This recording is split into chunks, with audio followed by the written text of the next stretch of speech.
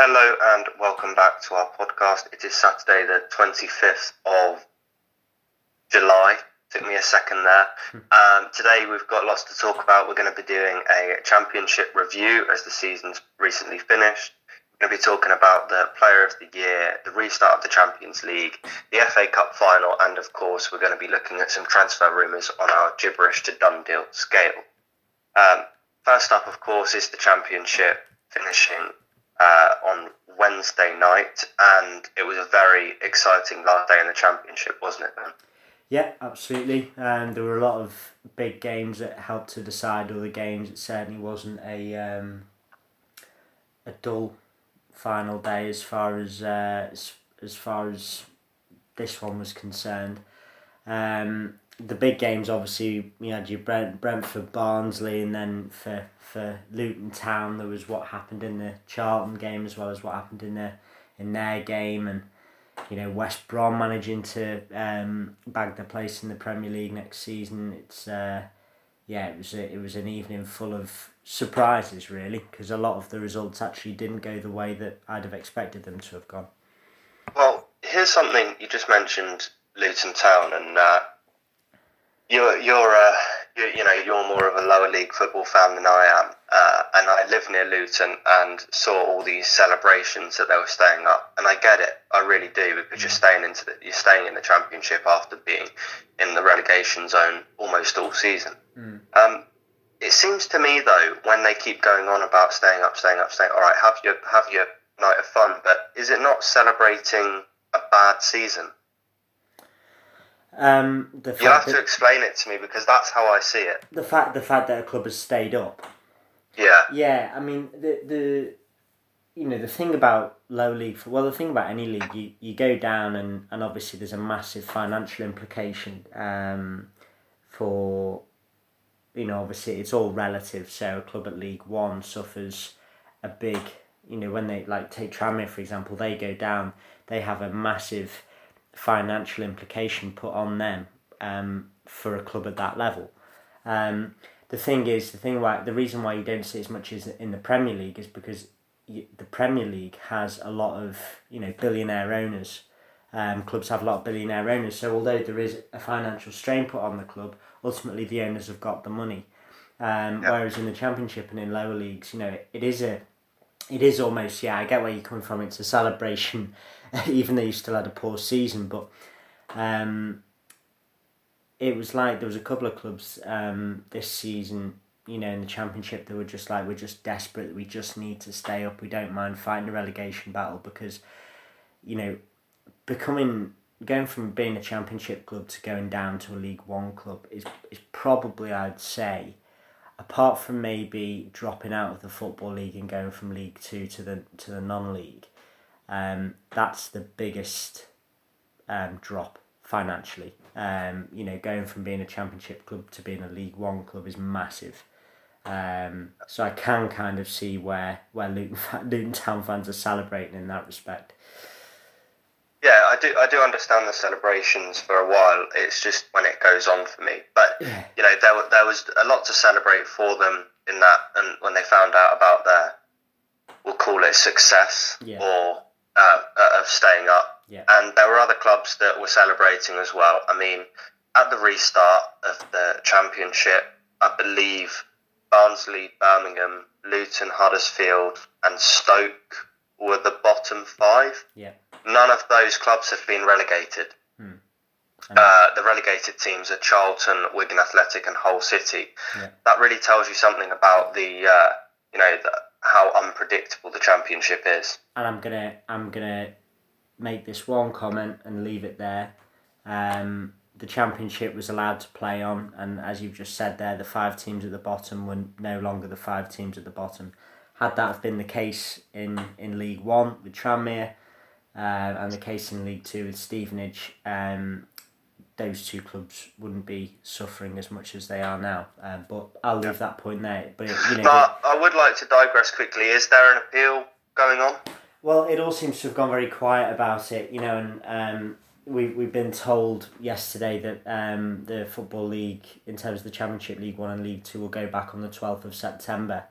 So knowing the owners at Tranmere, that they're whether they have this appeal going on the back burner, I'm not sure. We certainly don't know in the public, but knowing the Tranmere owners, they're going to be more focused on trying to get themselves ready for the League Two season, and right. Regardless of whether an appeal happens, just doing it the natural way and being promoted straight away. Yeah, well, fingers crossed for both Tranmere and Stevenage, who, absolutely. I can't remember the phrase you used, but it was like they faced like certain death almost. Yeah. Just having to go down. Yeah.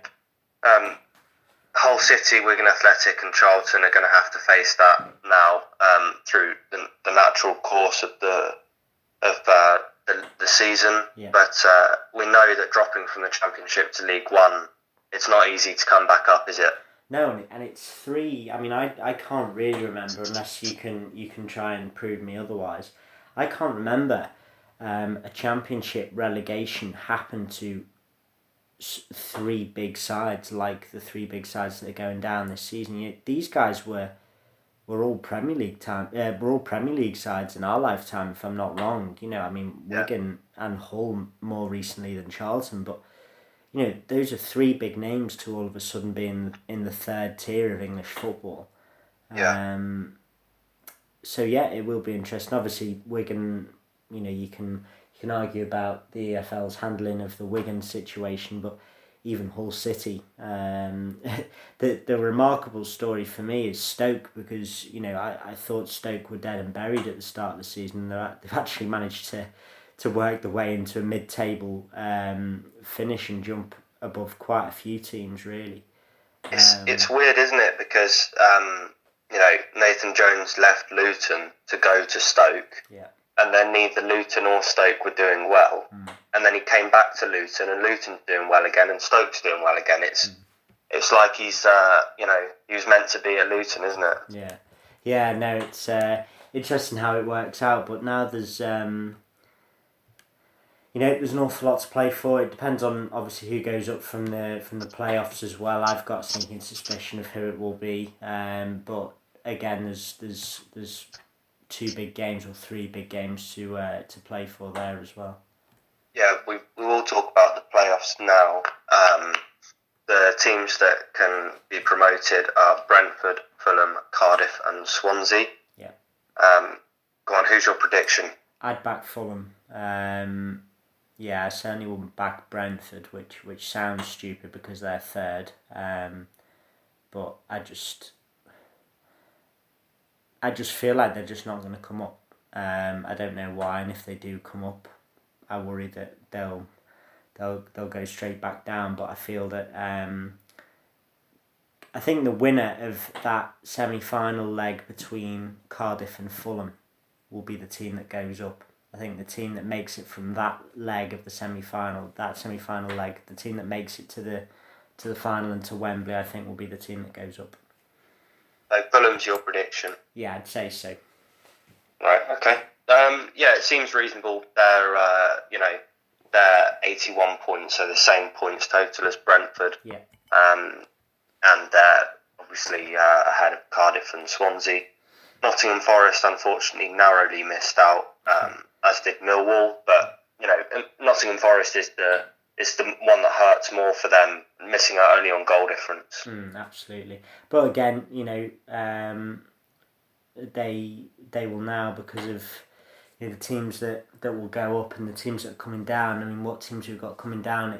It looks like Norwich, and I wouldn't even really know about the other 2. But are Norwich gonna finish in the top 6 next season? I actually don't know, to be honest. On a lot of teams when a lot of clubs get relegated from the Premier League. I think back to when Newcastle relegated, and you just knew that they were coming straight back up. But I'd imagine the real, the very few players that were good for Norwich this season will be snapped up at the earliest opportunity, and I'm actually not so sure that Norwich will come straight back up. So it is an opportunity for Nottingham Forest to maybe go and do it either make the playoffs or try and get automatics next season. Yeah, the two teams going up automatically are West Brom and Leeds United. Should be two interesting additions to the Premier League next season, I think. Yeah, and recruitment's going to be an interesting one. Certainly for Leeds United, because I think I know I'd certainly be wary. Whether many Leeds United fans are wary of it, it might just be how I'm thinking about it. But if I was a Leeds United fan, I'd be worried about how much Aston Villa have struggled in the Premier League this season. They've spent, Aston Villa spent their money like you'd expect Leeds United to do, and they've just got to try and avoid that trap. I promise I'm not a massive Leeds supporter in terms of teams that I sympathise with, but I'm told that they play very good football and that I'm to look forward to it. So we shall see. Maybe when we're back up on the radio in Newcastle, I might have my head turned by them, but yeah, time will tell. Good football with some slightly underhand tactics. Yeah, well that's the reason why I'm not the massive Leeds sympathiser is because of the tactics that have been employed and have been well publicised in the press. With Spygate and things like that. It's and it's also tactics that the Premier League probably wouldn't tolerate. I do think that it's a bit amateurish in the Championship and something that the Premier League just won't handle or won't tolerate. Spygate just won't happen at Melwood or at at the Etihad at Man City's training ground or anything like that. So I don't know. Yeah, I can't imagine Pep Guardiola reacting too kindly to that. Absolutely not. But I'm also told that there's nobody that knows the game quite like Bielsa. And apparently Bielsa lives and breathes football, and he will actually, when he's signed the new deal, I'm not sure whether he has signed the new deal with Leeds, but when he does, or if he does, I think he becomes the 5th highest paid manager in the Premier League next season. Wow. So there's a lot of trust being put in him, definitely. Seems so. Well, hopefully they can do well that next season, putting that sort of money into it. Yeah. That is the Championship done now. Yeah. For the year, we'll be obviously coming back next season, and we'll have plenty more to talk about on the radio. Hopefully by then. Yeah. One other thing in the Championship, which is a bit noteworthy, is about Birmingham, and it's not about them narrowly escaping relegation. It's about them retiring the number 22 shirt in honour of Jude Bellingham, who's recently completed a transfer move to Borussia Dortmund. A lot of controversy. So I sounded like Yaya Toure in his Leyton Orient thing then. Lots of controversy surrounding this. Yeah, wow. What a story. It's just absolutely farcical, this decision. For me, each to their own, and I can understand an alternate opinion to this, but I believe that actually for a club to be able to honour a player in the best way possible, the best honour that you can give a player at your club is to retire the shirt number. I say that because I think of what goes on at Liverpool, and you've got Sir Kenny Dalglish and Steven Gerrard, arguably the two best Liverpool players to ever play. Sir Kenny Dalglish has a stand named after him, and Steven Gerrard obviously is idolised in many ways. I don't know how much what the time difference was between Gerrard leaving and Naby Keita taking the number 8 shirt. But then I think of the number of players that have played the number 7 shirt for Dalglish. Retiring a player's shirt number is the ultimate token that you can give a player. And to give it to a 16, 17-year-old who's scored 4 times and assisted 3 times this season, for me, there's just no way that you can look at that in a positive way. I don't see the reasoning behind it at all. I'm just trying to think off the top of my head, some of the greats that haven't had their shirt number retired, and I don't know, Iniesta, Ronaldinho, some real, Eric Cantona for Manchester United, some real great players, and as you say, 4 goals and 3 assists, and the shirt number's retired. Yeah. No, he's only played 1 season for them. Well, yeah, and it wasn't even. I don't know what the spread was, but I think that's stats for 44 games. I'm sure we've had Liverpool players like second team fringe player Liverpool players this season. Not sure how many Origi scored this season, but it just seems it's not even as if. I mean, Bellingham. Don't get me wrong, Bellingham probably has been quite an instrumental player. If you ask me to name Birmingham City players, the first one that would have come to my head was Jude Bellingham. So he probably has played quite a role this season. But the fact of the matter is, they finished 20th this season. Yeah. So not in only 2 places. It was actually 2 points off being relegated. And you're retiring a player's share on the back of a very poor season in the Championship, and you're retiring a player's number for a guy that's just done that. For me, there's not even the possibility of playing devil's advocate with it. It's just a mad decision, which there just doesn't seem to be any reasoning behind at all. I've read the report about why Birmingham decided to do this, but I'm still none the wiser. Do you know what I mean? I still don't feel like I know the answer or the reason why they've done it. What was the reasoning they gave? Well, it was all to do with the impact of a youth player. A player coming through the ranks for a club and then bagging this big transfer move elsewhere. And Birmingham City felt like that was something to be recognised. But that was their reasoning behind it. But you don't retire a player's number for that. There's other ways of what's the word, of recognising it, isn't there? Yeah, and that's the weird thing that I was going to mention. I don't understand why they've done it, because he is so young. Yeah. And then their reasoning for doing it is because he's so young. Yeah. So I would have said, what's he done in his career? Finished 20th in the Championship? It's not...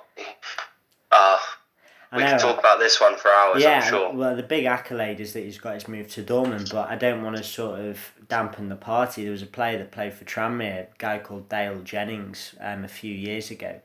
I can't remember what league we were in then, whether it was... I think it was when we were in League One last time, before we'd been on the decline, and we had this player called Dale Jennings, which then went to sign for Bayern Munich. He went and signed for Bayern Munich.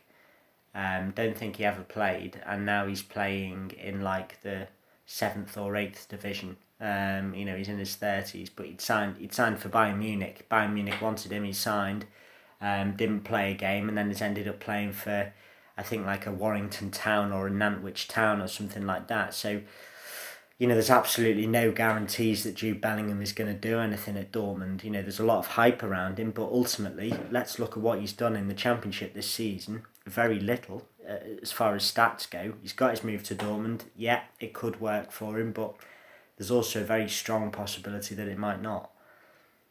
Well, he is seen to be a wonder kid, so I don't know that much about him. I know there's, as you say, a lot of hype around him. So he sort of fits in with that Dortmund mould well at the minute. But then when you look at that Dortmund team and you think, well, they've just spent 21 million on this 17-year-old from Birmingham, you struggle to see where he fits in. Well, exactly. I was literally just about to say where, if they decide that they can keep, if Dortmund can keep hold of their front three, where does he fit in? Who gets dropped out of that front three, for 15, 20 games a season or 20, 25 games a season for this 17-year-old? Because you're paying 20 million for a 17-year-old. You're going to play him, surely. So you're certainly buying him with a view to playing him. Obviously, he's got to train, and the manager will play his 11 best players. But you're spending that sort of money for him to be a player in your team. Yeah, I mean, he's looking in at getting in ahead of like Delaney, De Hood, Emre Can, Yeah. Dorgan Hazard, Julian Brand. These are some massive players for the Dortmund team. Yeah. He's going to be a fringe player, isn't he? Well, you'd think so. I mean, we obviously don't know what's going on, whether there's outgoings from Dortmund that we don't know about yet. But even so, if there were outgoings, as far as I'm aware, the front three at Dortmund are all under contract, so they wouldn't be letting players go on a free. And I just feel like it's quite a risky move to go for somebody like this. I mean, it's a risky move replacing a winger. Trying to replace anybody in that front three when they go, it's a risk with any player. Then it's even more of a risk when the player's young. And then it's even more of a risk when this player is young, only scored 4 times and assisted 3 times in 44 appearances in a very below average Birmingham City side. But you're paying 20 million for it. It's just, I don't know what's more ludicrous, because we've kind of digressed a bit there about, whether Dortmund have spent their money well there. I actually don't know what's worse, the amount of money that Dortmund have spent on it, or Birmingham retiring the shirt number. I genuinely don't know which is worse out of the two. Yeah. Well, maybe it's we'll see soon. It might be a shrewd bit of business by Dortmund. I mean, I believe they bought Sancho for 12 million, and he'd never even started at a senior appearance. Yeah. So, we'll see. Yeah. I actually really look forward to seeing how he progresses, and I hope he does progress well. Yeah, absolutely. Because you can never have too many good England players, I guess. Yeah, absolutely, yeah, definitely. Talking of good England players, I'm going to talk of a great England player. We got Jordan Henderson. Found out yesterday that he won the Premier League Player of the Year. Yeah. Another one with a bit of controversy, but do you feel he earned his reward? Yeah, absolutely. And I actually don't see the controversy about Henderson winning it. I understand De Bruyne. People believe that De Bruyne should have got there, but ultimately, Liverpool absolutely thrashed their opposition this season, and they finished well above Manchester City. And in the games that Liverpool didn't play well, or they scrapped for a long period of time, it was only when Henderson was on the pitch that Liverpool looked at 100%. They were never working at 100% when Henderson was off the pitch. He was the captain that brought them their first Premier League title, and he perfectly embodies what it is to be a Liverpool player and to be a Liverpool leader. So when you consider all of that, as well as his natural ability as a footballer, there's just nobody else came close for me, actually, in that decision. If it was my decision to make, nobody else comes close this season. Well, the one that can be argued is Kevin De Bruyne, and you mentioned about work rate there and how he makes that, takes that work rate of the Liverpool team to 100%. Yeah. De Bruyne takes the quality of that City team. If they're playing at 10%, he takes it to 100, doesn't he? Yeah. So he is an amazing player, and there's certainly an argument for him winning the award as well. Yeah, I think so, certainly. But to be honest, I think that the reason that De Bruyne probably didn't get it, I should say, was because of how far City were behind Liverpool. If we'd have had the same title finish that we'd had last season when it came down to the last game of the season and the clubs were neck and neck, it probably would have been given to De Bruyne, or even if Liverpool would have won the league. But I think it's the fact that City have lost so many games. I get that it's not De Bruyne's fault, but the achievements of Man City this season have just been so below par in the league, really, when you think about it. So that's probably gone in Henderson's favour as well, to be fair. Yeah, all I will say is, I think it was it the 70? It was the Centurion season that we bought Salah, right? I think so, yeah. And he won Player of the Year, I believe. Yeah. And, Pep Guardiola's come out and said, if we win the league, a Liverpool player gets Player of the Season. If Liverpool win the league, a Liverpool player gets Player of the Season. He's come out and said that. And I feel like he might be somewhat justified to some extent when when you say, well, look how far Liverpool have finished above, but actually a Liverpool player got it when they finished 25 points above us and got 100 points. Yeah. It's a difficult one, but I personally believe that Jordan Henderson should get it. We've talked about this. Before on the podcast, who's going to get it and who's been the best player this season in the Premier League.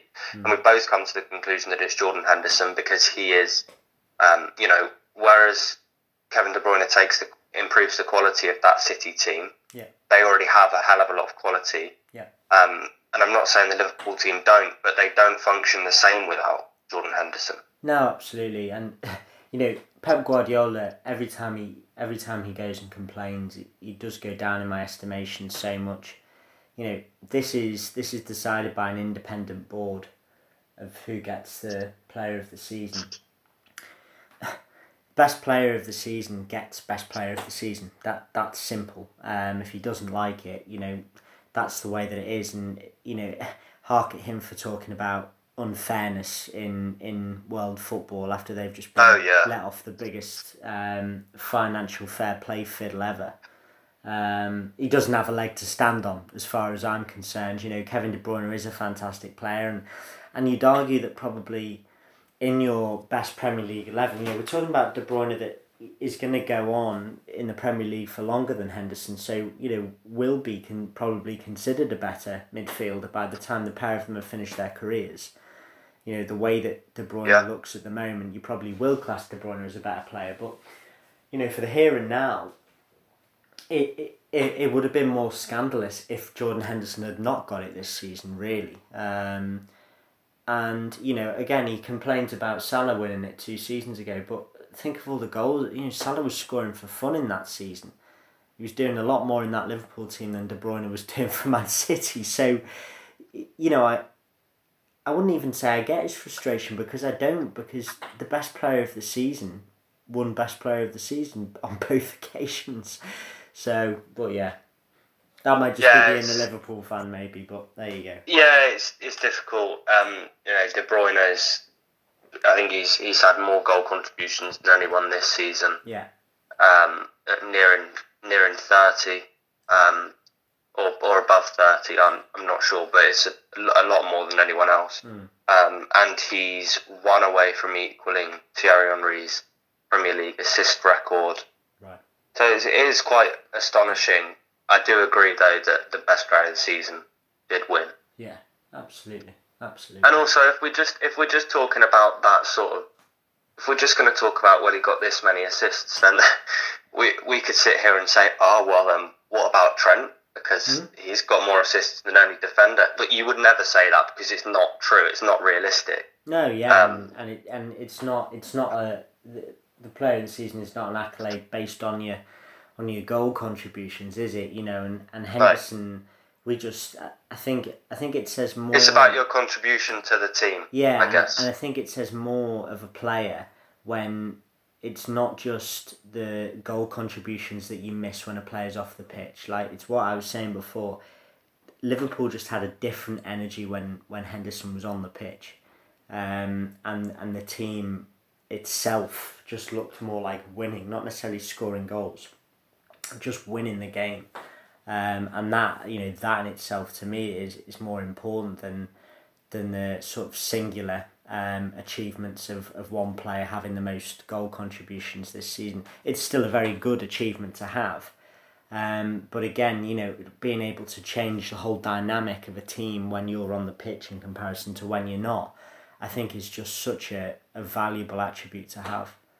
Yeah, and that Liverpool mentality of we're a team. I saw on Jordan Henderson's social media earlier, he put a picture of himself holding the award, surrounded by every member of staff and every other player in the Liverpool team. Yeah. And he captioned it "Team of the Season," yeah. not Player of the Season, Team of the Season. So, it perfectly shows how that Liverpool squad works. Yeah, and it came across in every single interview after the Chelsea game and after the title lift that they had with all the players and Klopp.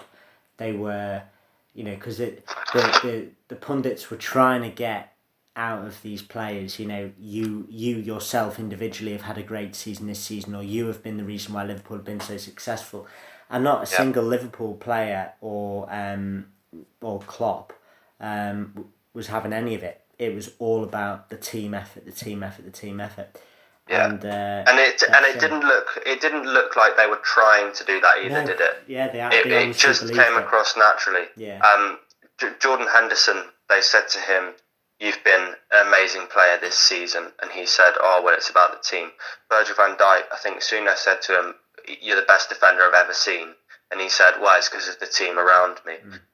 Trent, he said, "Well, it's because I've got Robbo on the other side." It just goes throughout the whole team, and it's special. I'm going on a bit here. So we're going to talk about the Champions League restart, which I believe returns on the... I'm slow. It is August, so I think it's the 8th of August or 7th of August. Yeah, I think it's the 7th, the Friday night, 7th of August. Right. So 7th of August, and the matches we've got are Napoli, Barcelona, Chelsea, Bayern Munich, Real Madrid, Man City, and Lyon, Juventus. We'll talk through each of these matches individually, starting with Napoli, Barcelona. They're 1 goal apiece. Should be, once again, a great match. Well, do you know what? My first comment was going to be, I actually think that this could be the boring one out of the 4. Napoli aren't in great form. Obviously, they've had a poor season in Serie A this season. And Barcelona just seem to be a shadow of what they are. So I can see the possibility of it being a good match, because obviously the season will have finished and it's all like on this one game, isn't it? Because it decides the future of the Champions League for that team. So I can understand that idea that,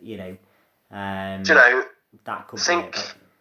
Thinking about it, you're probably right, looking at the other matches. If I showed you this, this time 2 years ago... Oh, fantastic game. Yeah, fantastic game. Absolutely. But, I've been, since La Liga came back, I watched quite a lot of it, and the gap between Barcelona and Real Madrid since the restart, I can't talk before the restart because I didn't watch an awful lot of La Liga before. Well, I didn't watch any La Liga before then. But coming back from the restart, the gap between Real Madrid and Barcelona was just incredible. But, I can also see the possibility of it being an entertaining game, because it is sort of do or die, and it's an opportunity, certainly something that Messi was talking about, that this is the chance for Barcelona to salvage what has been a below par season for them, really.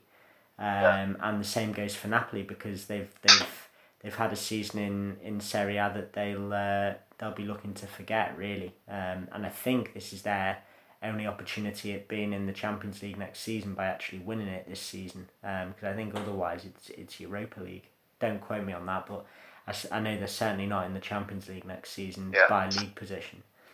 Yes. Well, there are goals to be scored in that match. Yeah.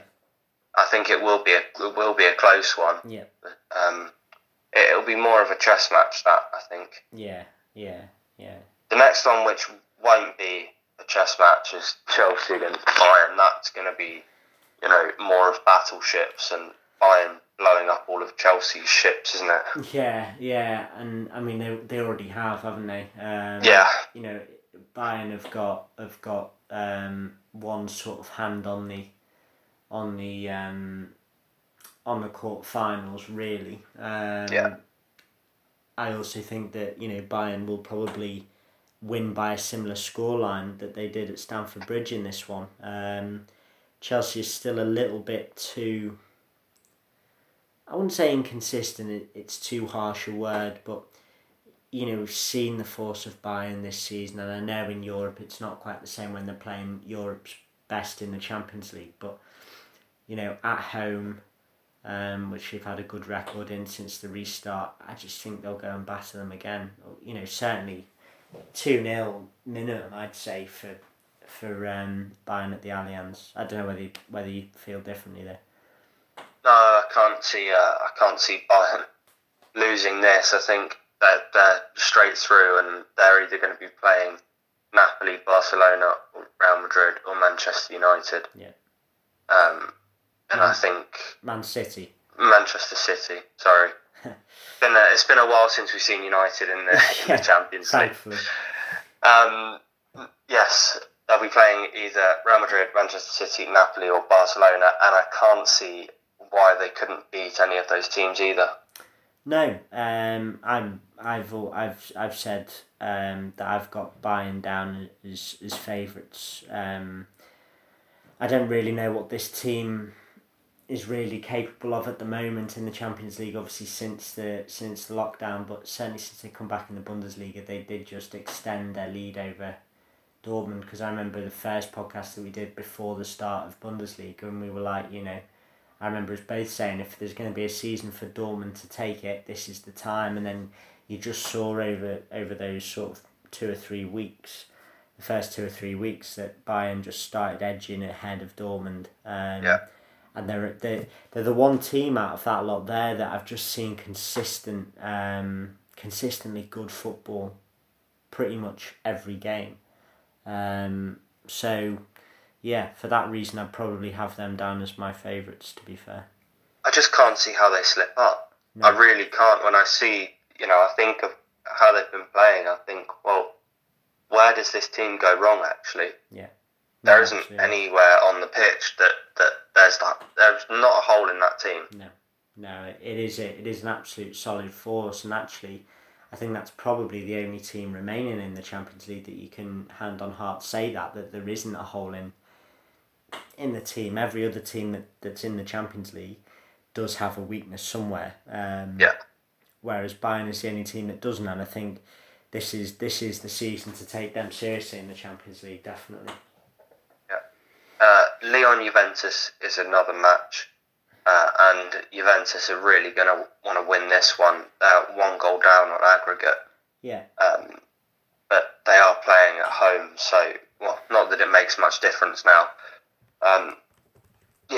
We'll see about that one. I think Juventus can win. Yeah, they I expect can. Juventus to win, actually. Yeah, I probably would as well. They're not a team that, although they've ultimately, bossed Serie A really. They've got a really healthy points gap going into the last couple of games of the season. But just to give you, obviously we've got Juventus playing Sampdoria later on this evening, but they lost 2-1 to Udinese on Thursday night. Then they beat Lazio the game before, but then they drew to Atalanta and Sassuolo and lost 4-2 to Milan. Those were the games before then. So they're not a team that are unbeatable by any stretch of the imagination. Lyon, ultimately, they've done well to get this far. They're not even the best team in the Farmers League of the French League. But that 1-0 aggregate lead is going to be so crucial. I think Lyon will just set up to defend all game. I think they will try and sit on that 1-0. They might try and go for an early goal, but ultimately do what Atletico did to Liverpool and just sit back and frustrate with 11 men behind the ball. Because I think that's potentially the only way that they could do it, really, apart from maybe getting an early goal. Yeah, I don't think you could blame them for doing that. But Cristiano Ronaldo isn't just going to sit back and do nothing. He's one of those mentality giants in the game, isn't he? That he's just constantly needs to win. Yeah. His ex-club is Real Madrid. They're going to be facing Manchester City. It's currently sitting at City 2 goals to Real Madrid 1. Yeah. I believe that when we were talking about this match on the radio up in Newcastle, you were backing Real Madrid, I was backing City. Yeah. But it's still in either of these teams' hands, isn't it? Yeah, definitely. Real Madrid have got a lot of force. Have had a lot of force in La Liga. Again, they've had the odd dodgy result here and there, but I'd have Real Madrid down at the moment as probably my second favourites in the Champions League, and that is still with them being at a 2-1 aggregate disadvantage to Man City. A 2-1, as you've said, is really not that difficult to overturn. Those sorts of aggregates have been overturned in the past. City look very, very strong, to be fair. Going forward, Real Madrid have got an awful lot to contain at the back, but Karim Benzema is in inspired form at the moment, and Man City are not in a great position in the defence. So I expect that to be a very open game, lots of attacking football, and probably not so good defending. But that's the formula for an exciting game, so I'm sure that probably will be. Yeah, and you've watched a fair amount of Real Madrid, and of course we've both watched a lot of Man City. Yeah. Which one do you think is looking the best since lockdown?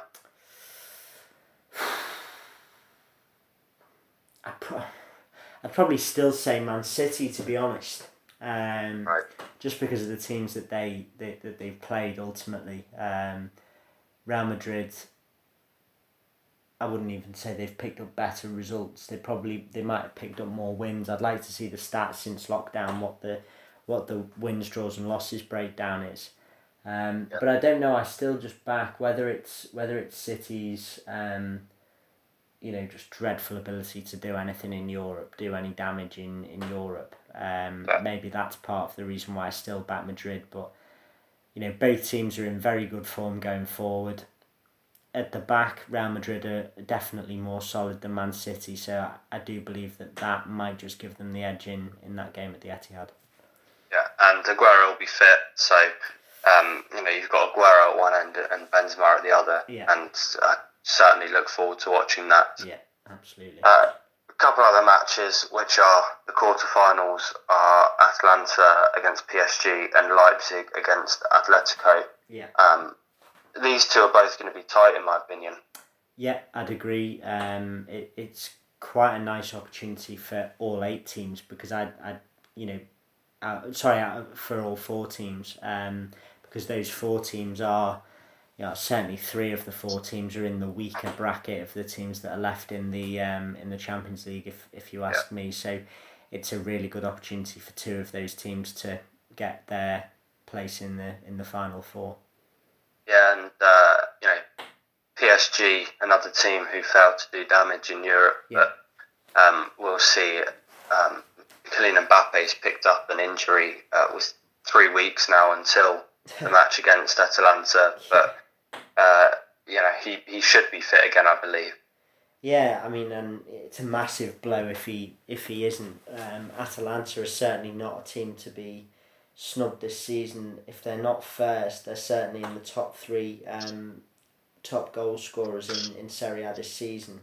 They've got goals coming from all areas of that front line. So they're going to go and try and score loads of goals as well. And Paris, obviously if Mbappe is playing, then there's going to be goals there as well. But I don't think, on paper, on the face of it, you probably would have PSG down as your favourites, but Atalanta will know that they are certainly by no means out of this competition yet. If they've been playing a Real Madrid or Bayern Munich, they'd probably think, oh well, just go out, leave everything out on the pitch and see what result there is at the end. But I actually think that Atalanta will feel that they've got as good a chance really as PSG to make their way into the final 4. Yeah. Leipzig, Atletico should be pretty clear cut, this one. As I said, it will be a tight match, but I'm going to say Atletico have got to win it. Yeah, I mean, Leipzig have obviously now lost their star man. So, yeah, it has to be. And I'd probably have Atletico down as my 3rd favourites behind Bayern and Real Madrid. So I'd be surprised if they didn't make it to the final 4. But the interesting thing will be who they end up playing in the semi-final, because that will be a big sort of let's say, for argument's sake, let's say Real Madrid and Bayern Munich are the two teams to make it into the Final Four alongside, Atletico and either Atalanta or PSG. The team that draws either Atalanta or PSG has practically got a ticket to the final, haven't they? Whereas, playing Atletico in the semi-finals is quite a rough draw, really. Yeah, they're going to cause trouble for whichever team comes up against them. Yeah. Simeone and his squad are not ones to put down easily. No, definitely not. Another knockout competition is the FA Cup. The finals are coming up soon. That's going to be played between Arsenal and Chelsea. Not quite what we were expecting in the final. Well, the exact opposite of what we were expecting. No, that's going to be played on the 1st of August. Yeah. And I'm expecting to see Chelsea win this one. Yeah, I mean, you would probably expect Chelsea to win. I feel that when Arsenal do build themselves, when they have a good performance, they build themselves around Aubameyang, and if Aubameyang's on his day, on the FA Cup final, he is the best player on the pitch, if you ask me. If he's on his day, it is just I do believe it will be a close affair. I do think the game will probably have under 4 goals in the 90 minutes, where you do get some finals where you have quite a few goals and it's a bit of a goal fest, but I can't actually see that many goals. I was going to say up to 2 goals in the final, but we'll see. I didn't really think Chelsea were all that special against Liverpool. I know they scored 3 times, but one of them was a mistake that nobody was really to blame for, and Giroud was in the right place at the right time, or whoever it was that tapped it in. I think it was Giroud.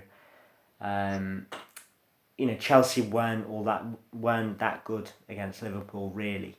No, but Pulisic is a problem, isn't he? Yeah, and that's fantastic. That is the difference. If Pulisic does play, then it is arguably my statement about Aubameyang being the best player on the pitch. If Pulisic is playing for Chelsea, is starting for Chelsea, then you probably argue that he might just trump Aubameyang really in current form.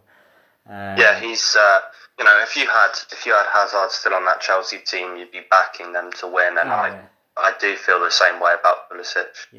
Yeah, it'd certainly be an interesting final. I mean, the most interesting thing about it is we were expecting it to be an all Manchester final, but it's also a big opportunity for Mikel Arteta, because Mikel Arteta has already come under a lot of fire, really, for picking up, most recently some very inconsistent results, and there's doubts and question marks about, okay, yes, he needs this transfer window, but there's the doubts and question marks about how much money he's going to get from the ownership, from the owners and the chairman, and actually how good he can realistically be.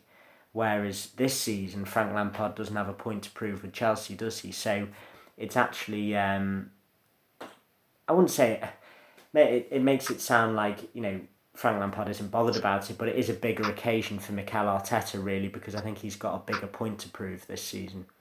Yeah, and both teams have actually been reasonably, inconsistent. Yeah. Arsenal more so than Chelsea. Yeah. Arsenal beating Liverpool, then City, then losing to, I think it was West Ham. Yeah.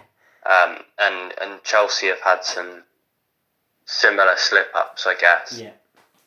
So it's just, either of these teams, if both of these teams play the best they can on the day, then I still think Chelsea are going to win. But if both of these teams play at their sort of most recent inconsistent form, then I think it's anyone's. Yeah, I think so. Quite interestingly, I back Arsenal for this one. Right. But so we're on opposing sides for a change. Yeah, it makes a nice change. But yeah, I've got Arsenal for this one by a very slim margin. But yeah, I'd probably have Arsenal down for that one. Well, we'll see if it might all come down to a Kepa mistake. Yeah. Talking of Kepa mistakes, there might be no more of those for Chelsea. as we move on to our Gibberish the done deal transfer rumours. And the first one is Oblak to Chelsea with a price tag of 120 million. What do you think? It's just the price tag that just completely switches me off to that one. I mean, where does it end?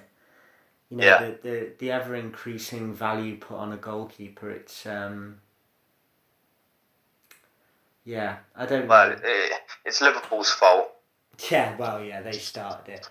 Kepa didn't. Yeah. Kepa at Chelsea didn't make it much better, though. To be fair. No. I think he was 80 million to Chelsea, and that is just outrageous. So you can see why, if Chelsea went out and spent 80 million on Kepa, you can see why then Atletico are demanding 120 for the best goalkeeper in the world. Yeah, definitely. No, it's probably easy money as well for Atletico because, you know, I do feel that goalkeepers, you know, they can have their value made so quickly after one night or, you know, a couple of games of extraordinary goalkeeping. And, you know, Oblak has been a very good keeper all season, don't get me wrong, but there's been a couple of nights in particular that will have seriously done, you know, worked wonders for his transfer value. You know, the 2 games against Liverpool being 2 examples. I'd be snapping anyone's hand off that offered me 120 million for Jan Oblak. I'd be like, yeah, okay, bye. Even though he is the best goalkeeper in the world, 120 million is stupid money to turn down, I think. Yeah, it is, and you can reinvest that so wisely. I do think, you know, the fact the Chelsea fans want it, the Chelsea team needs it. I've got to put this one unlikely. Right. Okay. I'm gonna go on. Sorry, just because I think they're so desperate for a goalkeeper. The only other argument is if they get a different keeper. Yeah. I mean, I still hold my my hope out for Andre Onana to come from Ajax. I don't know how deep the pockets are at Chelsea, to be fair. I question how much Chelsea will get for Kepa. I think they will make quite a hefty loss on him, really. You know, I can't see him going for much more than 45 million. And then if you're going to go out and spend 120 million on Oblak before you've even started paying the guy's wages, it's a massive extra strain. But, you know, I remember Graham Souness saying on Wednesday night that, or maybe it was John Barnes that said, you know, Chelsea will not go anywhere further while they've still got Kepa in goal, which is harsh but true. So yeah, they probably do need to invest in a goalkeeper. Can I see them spending 120 million on Jan Oblak? No, I can't. So I'm going to have to put it in unlikely, I think. Okay. All right. So once again on opposing sides. Yeah. We're going to wrap up this podcast with one going out of Chelsea, and he's an integral player to their team, and that's N'Golo Kante to Inter Milan. Yeah. He's got a price tag of 72 million, but that, you know, that's his market value. That could vary, couldn't it? Yeah, it certainly could. And yeah, it's quite a reasonable and unsurprising amount, really. When I think of N'Golo Kante, you know, like 120 million for Oblak does surprise me a little bit, even though he is the best keeper in the world at the moment. But yeah, it's an unsurprising figure, so I could see him travel to, you know, quite a lot of clubs for that sort of price tag, really. It just seems a bit odd, though, that Frank would let him go. You know, Chelsea need to get rid of a little bit of the deadwood and get players in with the money that they've got, but getting rid of Kante does seem to, you know, knock the spine of the team a little bit, really. Yeah, you know, you're reinforcing the team so much with you know, new midfielders and attackers, but if there's one player that you really want, it's to keep him, isn't it? Yeah, absolutely. But I don't know. Money always talks, and for 72 million, as much as he's a great player, 72 million could go and buy you, Wilfred Ndidi if you wanted that, or a player that could do a similar job at Chelsea. He's not irreplaceable, Kante. Yeah, well, So they can make a profit on this. You could sell Kante for 60 million and then go buy yourself and Ndidi for 40, Thiago for 40, a similar player of actually nowadays a similar quality. So I'm not sure. Yeah, they could quite easily do, and I'm not sure exactly how old N'Golo Kante is, but he's also not. Let's not forget, he's not the best midfielder in the league. He's actually, I wouldn't say he's quite a way down the table, but he's not. He's not in my immediate top five. He's definitely not in my top five best Premier League midfielders this season. You'd put Ndidi above him. Possibly, yeah. I'd certainly be putting in Bruno Fernandes, Henderson, De Bruyne, arguably Foden, David Silva still goes in there even though he's retiring. There's a lot of big names in there. That's only thinking about 3 clubs. There's a lot of other players that you could probably put in there potentially above Kante. So, although we say he's a very important part of the backbone of that Chelsea team, which arguably he is, if he's not in your top 3 or top 5 Premier League midfielders and somebody's offering 72 million for him, it actually might not be that bad a piece of business, really.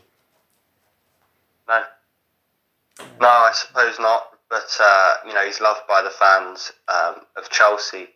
He's loved by the fans of the Premier League. So personally, I don't want to see him go. But I actually wouldn't be surprised by this one. He's 29 years old, and maybe it's time for him to move on again in his career. Yeah, quite possibly. Where do you see it?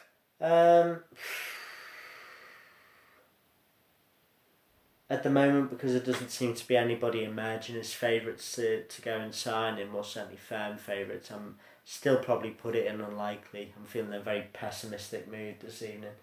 I'm going to go middle bracket, that void between unlikely and likely. Yeah, okay.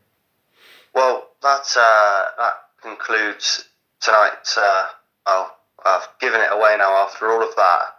That we recorded it the night before. Yeah. That concludes today's podcast. Thank you for listening. Next week will be hosted by Ben, and there'll be plenty more to discuss regarding the football world. But until then, stay safe and thanks for listening.